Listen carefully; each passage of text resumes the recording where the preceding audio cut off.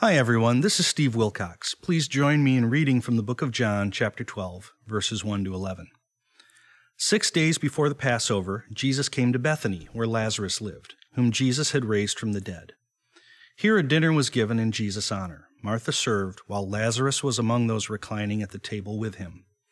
Then Mary took about a pint of pure nard, an expensive perfume. She poured it on Jesus' feet and wiped his feet with her hair. And the house was filled with the fragrance of the perfume. But one of his disciples, Judas Iscariot, who was later to betray him, objected. Why wasn't this perfume sold and the money given to the poor? It was worth a year's wages. He did not say this because he cared about the poor, but because he was a thief. As a keeper of the money bag, he used to help himself to what was put into it. Leave her alone, Jesus replied. It was intended that she should save this perfume for the day of my burial. You will always have the poor among you, but you will not always have me. Meanwhile, a large crowd of Jews found out that Jesus was there and came, not only because of him, but also to see Lazarus, whom he had raised from the dead. So the chief priests made plans to kill Lazarus as well, for on account of him, many of the Jews were going over to Jesus and believing in him. Well, there's a lot going on here, and we're given insight into the events that are rapidly moving toward Christ's betrayal, crucifixion, and finally resurrection. The actions begin with Jesus coming to the small town of Bethany 6 days before the Passover celebration in order to stay with his friends Mary, Martha, and Lazarus. Each of these persons has a special place in the Scriptures, and most recently, Jesus raised Lazarus from the dead, which among other things testified to his power as the Savior and also fueled the plot by the religious leaders to have Jesus killed. The fact that Jesus was not in hiding at this point and is coming to a very public celebration is testimony to his commitment to his Father's plan for him to be the Savior of the world. As many people who have the gift of hospitality do, Mary, Martha, and Lazarus are holding a dinner for Jesus in his honor. This is no doubt related to the thankfulness that they have for raising their beloved brother from the dead. It's the least they could do. The Scripture points out that Martha is still doing her thing by serving others, while Lazarus is among those chatting and enjoying interaction at the table. Mary then enters the scene and takes a pint of very expensive perfume or oil and pours it on Jesus' feet. She then spreads it around with her hair. I like how the Scripture points out that the house was filled with this pleasant aroma. Good works are like that.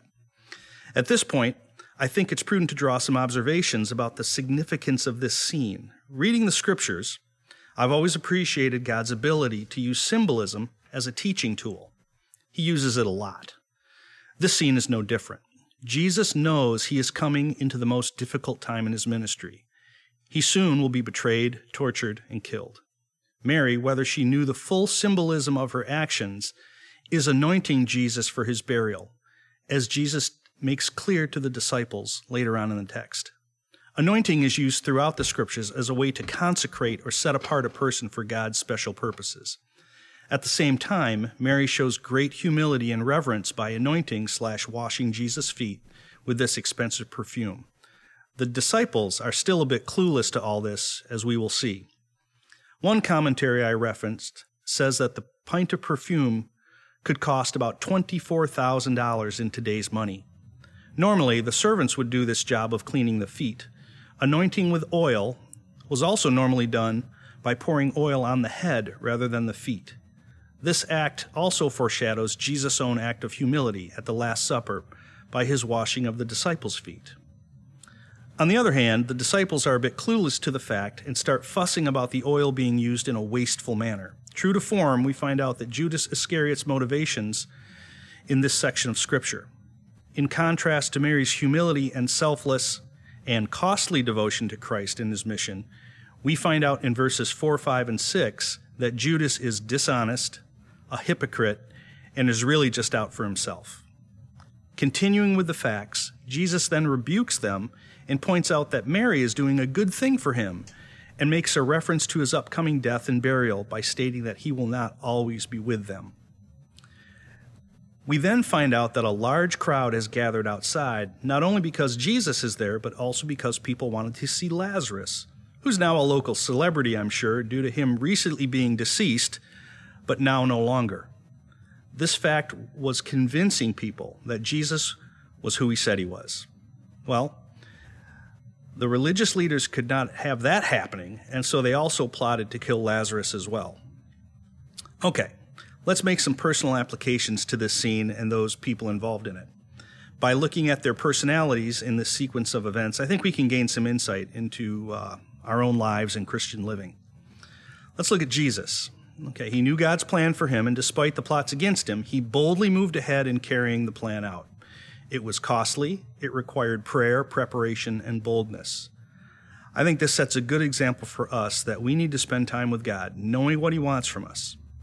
And I don't think this has to be so mysterious. I think by reading the scriptures, we know that we're to love others, treat them in the way that we want to be treated, and increase in our knowledge of God and his kingdom.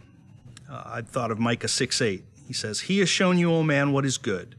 And what does the Lord require of you, but to do justly, to love mercy, and to walk humbly with God?" This can be carried out in simple ways in our lives, or at times this requires great sacrifice and courage. However, the results of obedience are eternally beneficial. All right, now let's take a look at Mary. Her humility and spiritual insight is inspiring to us all. It really points us back to Christ. Not only is she willing to humble herself socially by hosting a party for Jesus amidst death plots and all this intrigue, she is also willing to sacrifice a huge amount of money in her devotion to Christ. And it's okay. And she makes herself out as a servant of Christ in her acts of devotion. I like the fact that these acts of devotion aren't just really nice on her part, but really Jesus is worthy of this devotion and is worthy of the same type of sacrifice and commitment from us. Her actions speak for the ages that Jesus is special, different, God in the flesh, Savior of the world, and he is worthy of our lavish worship and devotion. Let's take a quick look at Lazarus.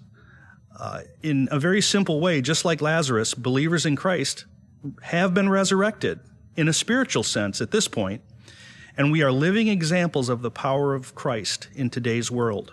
Let's live that way. Okay, then we come to Judas, and thank goodness for negative examples.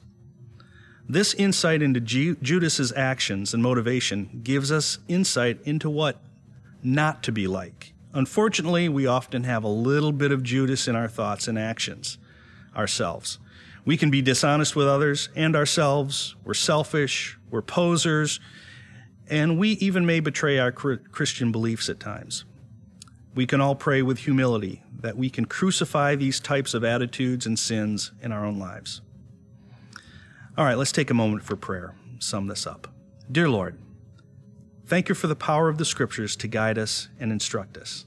Thank you for being worthy of our worship and devotion. Help us to be more like Jesus and are focused on your plan in our life. Help us to fulfill our role in your kingdom. Please encourage us to stand for you in a culture that rails against you, against your ideals, and even against your very existence. Allow us to truly be humble and glorify who you are with our actions. Also help us defeat our tendency towards sin and selfish behaviors. Thank you for anointing us with your powerful Holy Spirit and giving us salvation. Give us now the courage to speak this message through our lives and our words. Amen. Thanks for listening, everybody. Bye.